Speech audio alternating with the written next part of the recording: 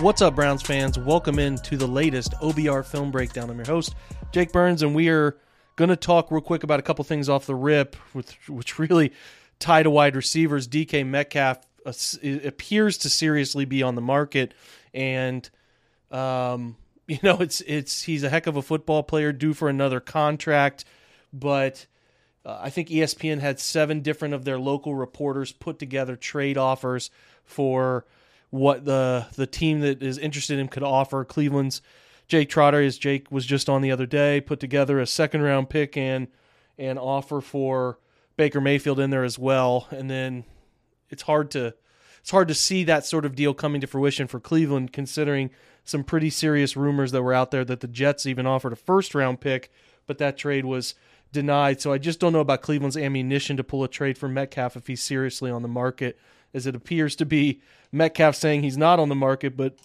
continually rumors floating out there that he is.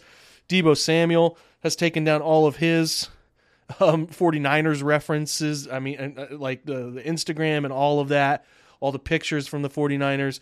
It seems to be a popular move to get more money if you're on a rookie contract and you're a breakout star. I'm sure Justin Jefferson isn't too far behind in Minnesota. These guys want paid. Totally get it. They're stars. And there's going to continue to be rumors of this because some teams cannot fit high volume talent like this at wide receiver that get paid so much money. Stephon Diggs gets a deal that's up over $104 million if it all came to fruition. I think his was more like a 2-year, $48 million guaranteed with another team option for 2 more years kind of built into that. But again, an indication of what it's going to take to keep a guy around at the wide receiver position. And we all know that Brandon Cooks got his extension that put him in the 18 to 20 million range. We'll see what Over the Cap tells us, and we'll see what Jack Duffin with the OBR here gives us as far as insights go on that deal. But it never really felt like the Browns were going to meet what the price seemed to hint a second or third round pick for Cooks. Always thought that was hard to see because Cooks is 29 this upcoming season. You know, not that he's getting worse or anything. It's just he's an older player and was going to need a new deal. And it just felt like a trade like that to then extend that player was always going to be a challenge. You know, the difference between Cooks and Amari Cooper was obviously that Cooper's deal was already in place, the $20 million flat for 3 years with, you know, team built in, get out of the contract without dead cap situations. So that made him an easier trade in that regard. Cooks, obviously, the uncertainty of a new deal and what that could bring and whether you could work that deal out with him. I always thought he made more sense to Houston to keep around as far as a player who could help Davis Mills figure out, at least help Houston figure out if Davis Mills was worth the long-term investment, because they seem hell-bent on doing that, seeing as how they have not brought in any other serious quarterback competition when they had a clear opportunity to do so with Baker Mayfield. So, you know, it's, to me, fairly obvious that a Cooks deal wasn't going to get done. So Jarvis Landry becomes full focus again. To me, there's more appealing options there. Will Fuller's more appealing. Emmanuel Sanders more appealing. And somebody like Keelan Cole at an even cheaper price point more appealing. I'm heavily looking into slot receivers because the Browns are going to need slot talent. I mean, they have a Z, they have an X, and then it's like, okay, between Schwartz and Jakeem Grant, like, I don't want either of those guys seeing significant time. So somebody like Keelan Cole and then a draft pick, either 44 or 78, make a ton of sense to me. So we're going to talk with our guest today, which I'm pretty excited about, does a fantastic job on outside-the-box prospect thinking. We've talked with Matt Waldman here, who we have coming on many, many times, and I do like that he challenges the mainstream thought process, and I think that you have to, when you study prospects, get other perspectives other than those who just agree all the time with similar takes. So I'm excited to have Matt on. He's going to talk about some players that we have not discussed enough, and I always value that perspective because we need to talk about those players, because every draft comes, every draft goes, and there's always misconceptions in what a player has been graded as by the mainstream draft evaluators and people who kind of gather to talk about these things on social and where these guys are actually picked. And it goes both ways. Guys who are overvalued by social media scouts, undervalued by the NFL, and vice versa. So let's get over to that chat with Matt, who I think, like I said, brings some great insights to the table here. We're driven by the search for better. But when it comes to hiring, the best way to search for a candidate isn't to search at all. Don't search, match with Indeed. Indeed is your matching and hiring platform with over 350 million global monthly visitors, according to Indeed data, and a matching engine that helps you find quality candidates fast.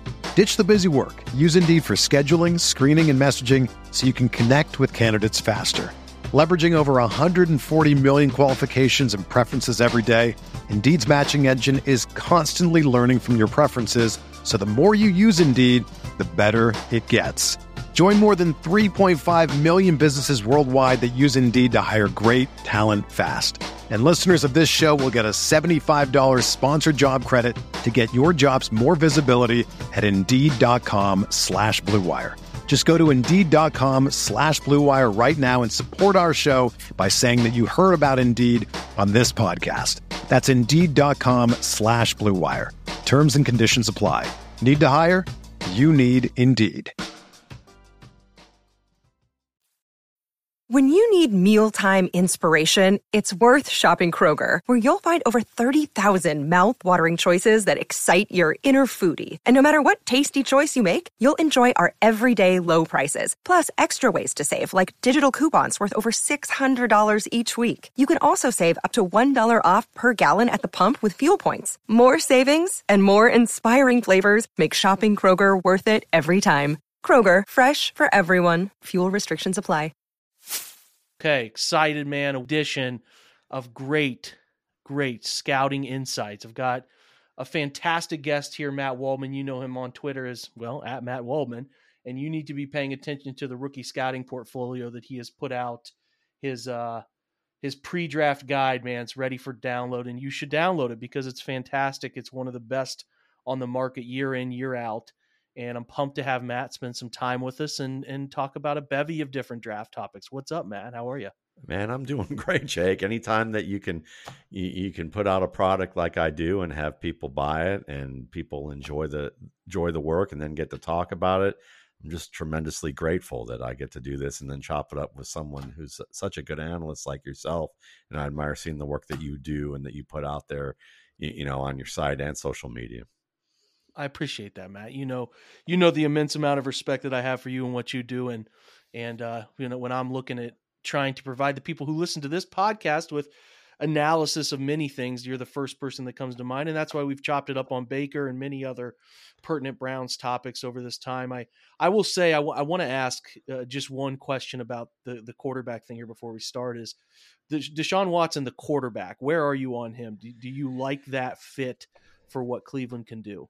Yeah, and I'm just going to leave it to on the field. So on the field, I look at it this way. Deshaun Watson's ability to move around in the pocket, his ability to create with his legs, and his his vertical passing are all really nice for what Cleveland does because it's going to make the most of the ground game.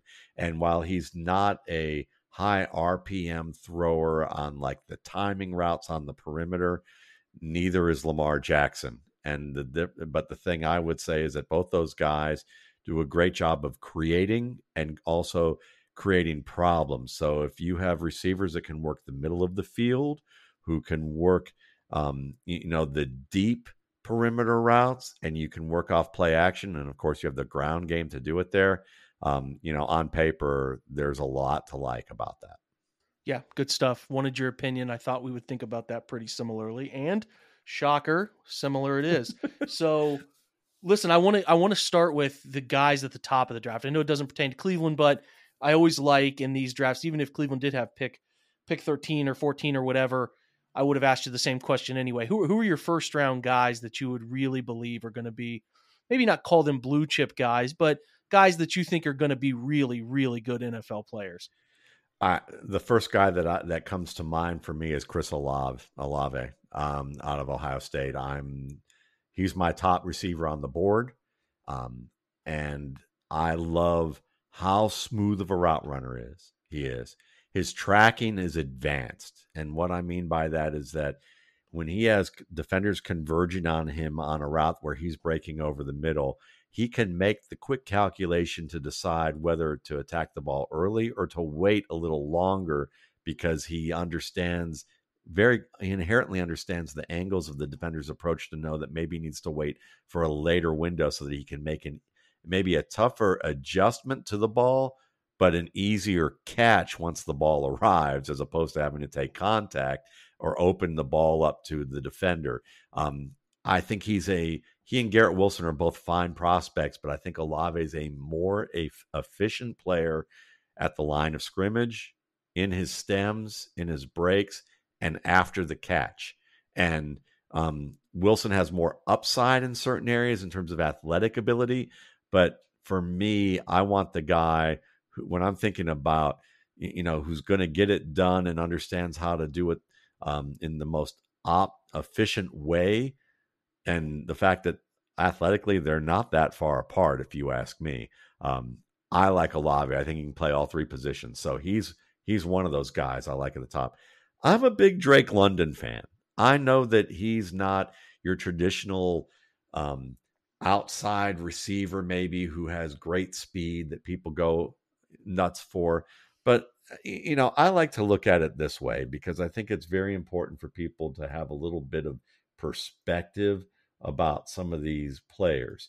And when we look back on past draft classes, speedsters get a lot of top billing. Marquise Brown, Henry Ruggs, John Ross, Corey Coleman, Will Fuller. They all went before guys like Michael Thomas, Juju Smith-Schuster, Mike Williams, Cooper Kupp, Christian Kirk, Cortland Sutton.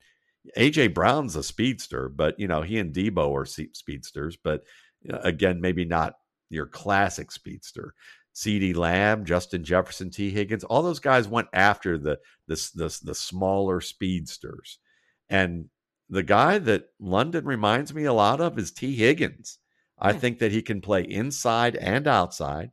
He is very physical at the catch point. He runs good enough routes. He's sudden enough with his routes to be a timing route guy. He's very strong after the catch. He's a good blocker. I can see him being kind of like Juju Smith-Schuster, who works inside and outside for a team based on where they want the matchups to be. So while he may not be, out of the box franchise caliber guy, I think he's capable of giving you that 1,000 to 1,300 yard seasons with 7 to 9 touchdowns on a fairly regular basis once he gets rolling. And if he's on a team surrounded with a lot of talent, he could have even higher peaks than that. At running back, I feel I really like Breece Hall, and he's my top back. But I have to say, if I was going to just say, look, there's something about Breece Hall where he just makes it look so easy at times, and there are some little lapses with his game where I think he has higher upside than Kenneth Walker, but a lower floor.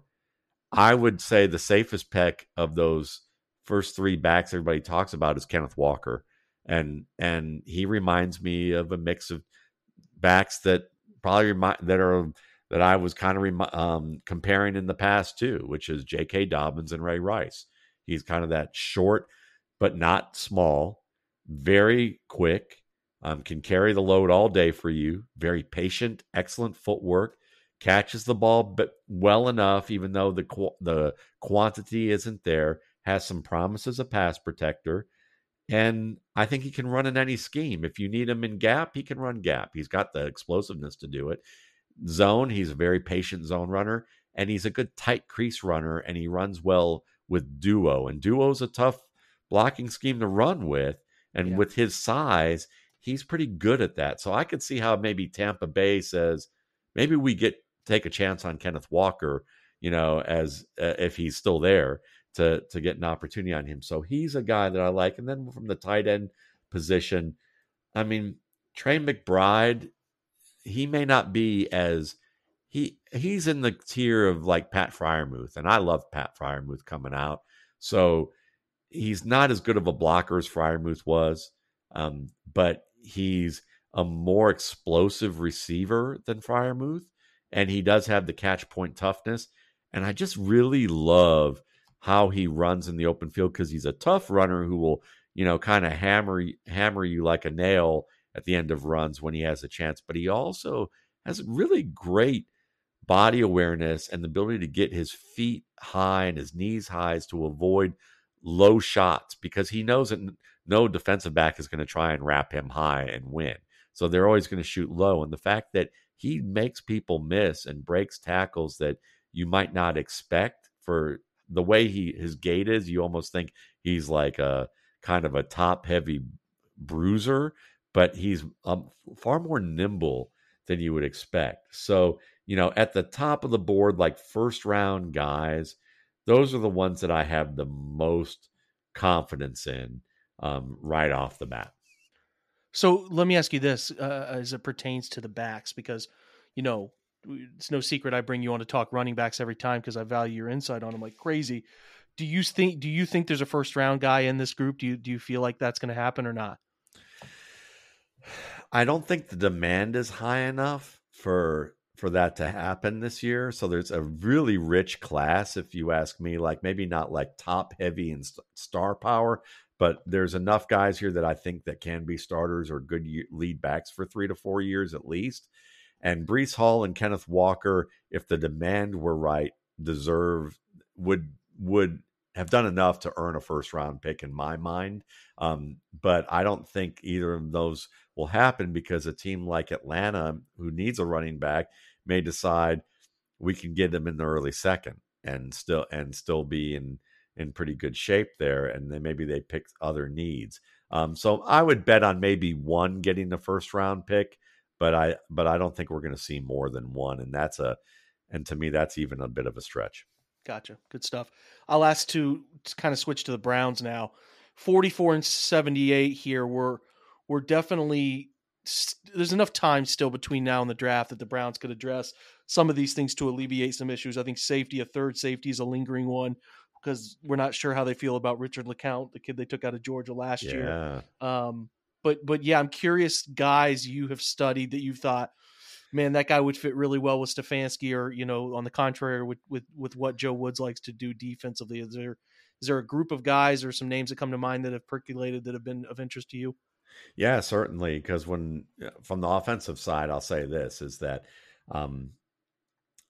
offensively, you have Amari Cooper, so you already have your deep threat on the perimeter that can be helpful for you, and a guy who can run good timing routes on the shallow perimeter and inside, dig routes, things like that, and can move around for you.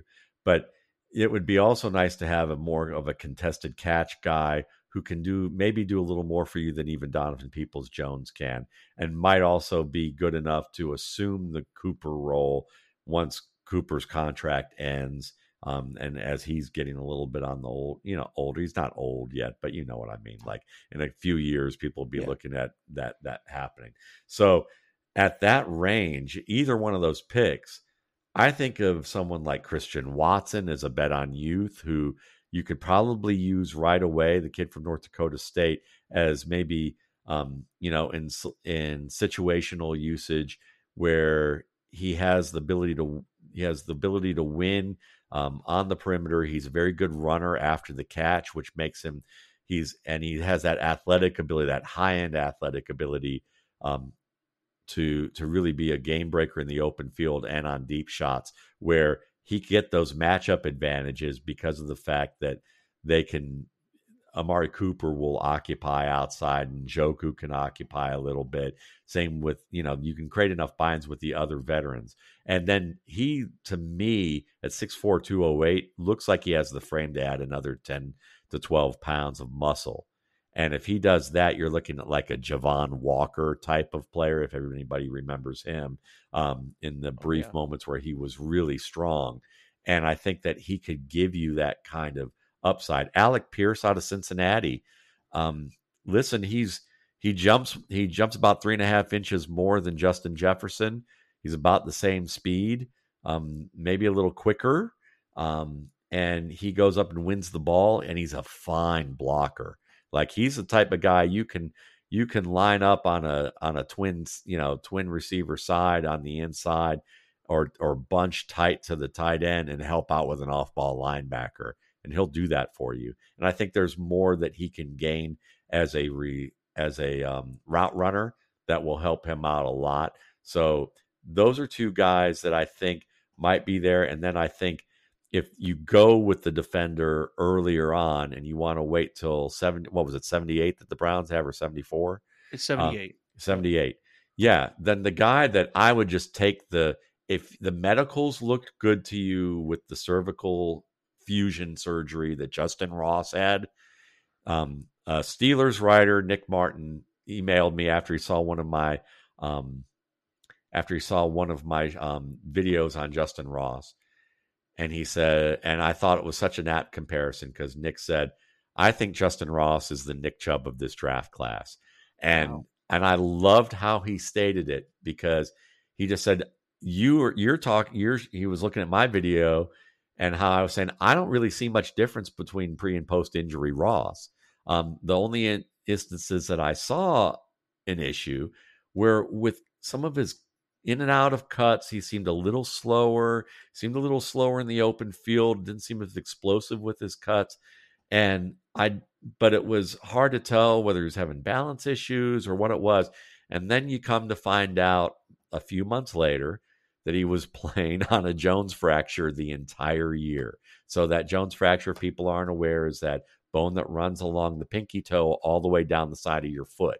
And he had a stress fracture of that to begin the year and has been getting shot up with Toradol every game until late November when the season was over and he got surgery. And that surgery takes 6 to 8 weeks of immobilization before you're ready to start resuming activity. And so he had that surgery, and he further screwed up that foot playing on it, and that Toradol shot probably wore off by early third or mid third quarter. So he probably didn't look as explosive in and out of cuts, probably couldn't cut off of it well, couldn't explode in and out of breaks the way that you would expect. So that made sense. And then you think about those 6 to 8 weeks being immobile, whereas say a Christian Watson after November, or let's say, let's give another guy as an example. We'll go with him, with Watson or Pierce.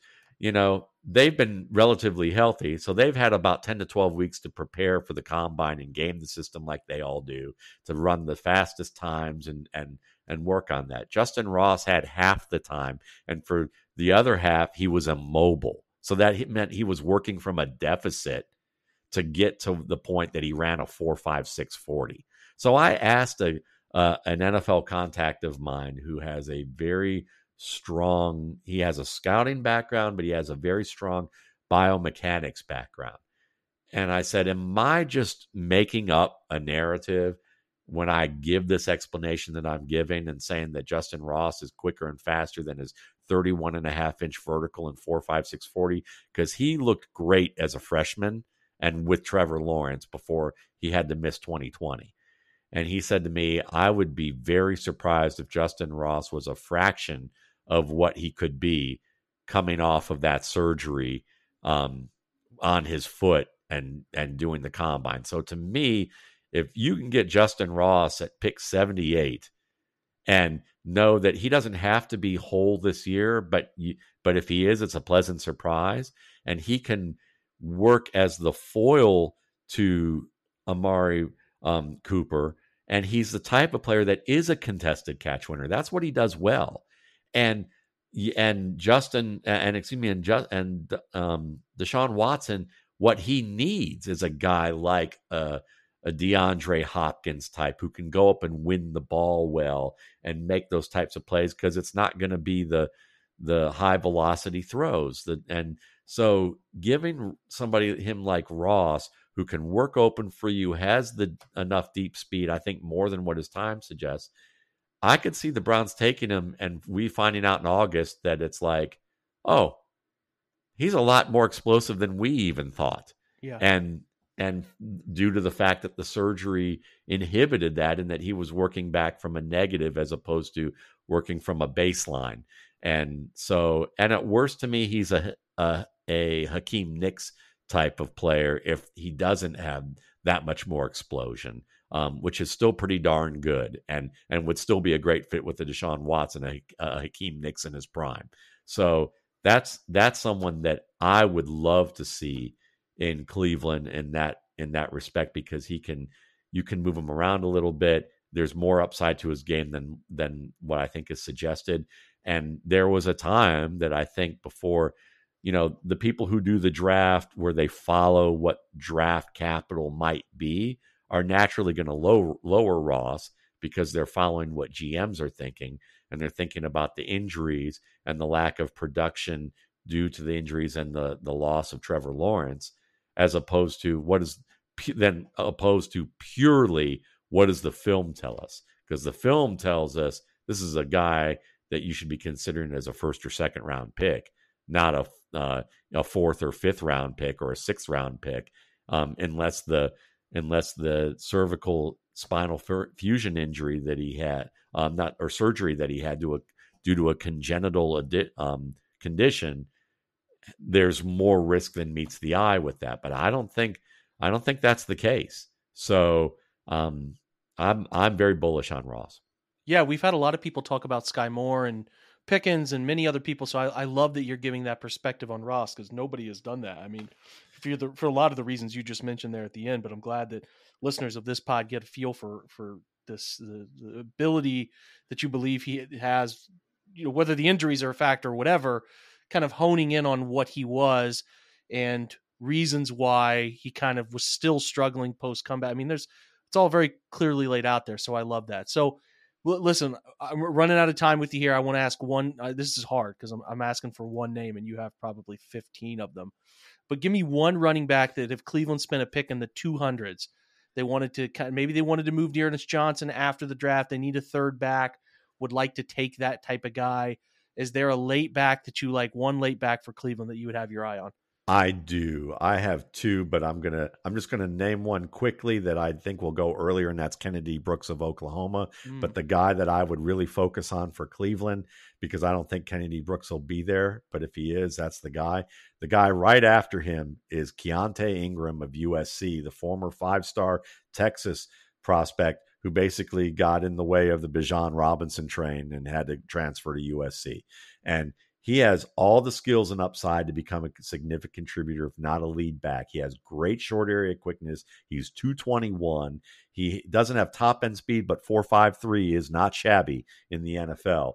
And he has that solution-oriented skill to be efficient as well as being dynamic in terms of moving away from defenders and being able to anticipate penetration and understand where the cutback lanes are. He runs with power and contact balance. He runs with burst.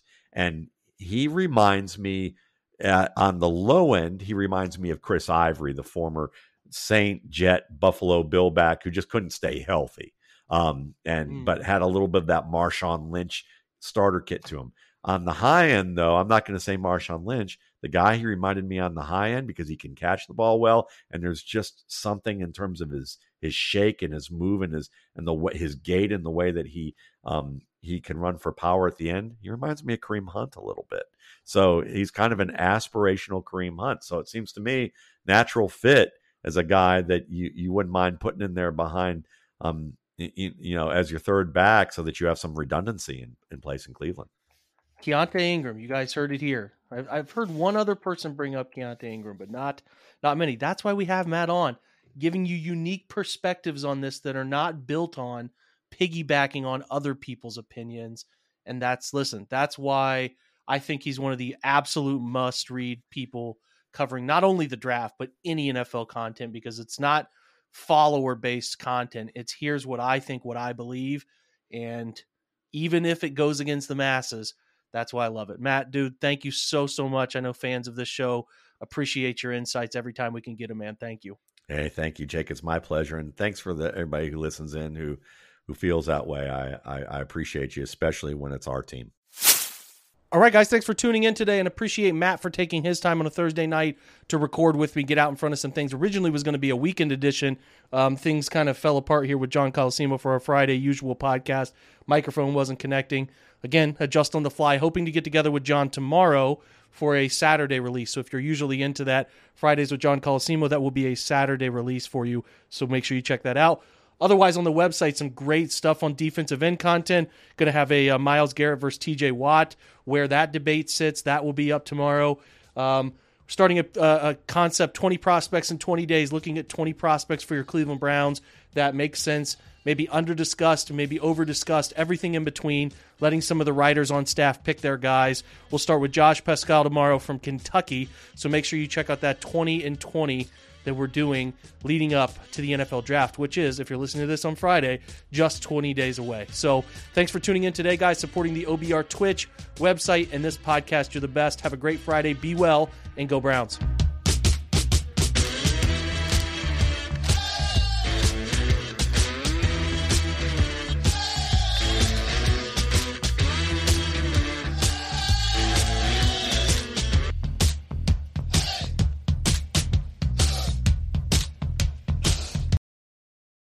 This is the story of the one.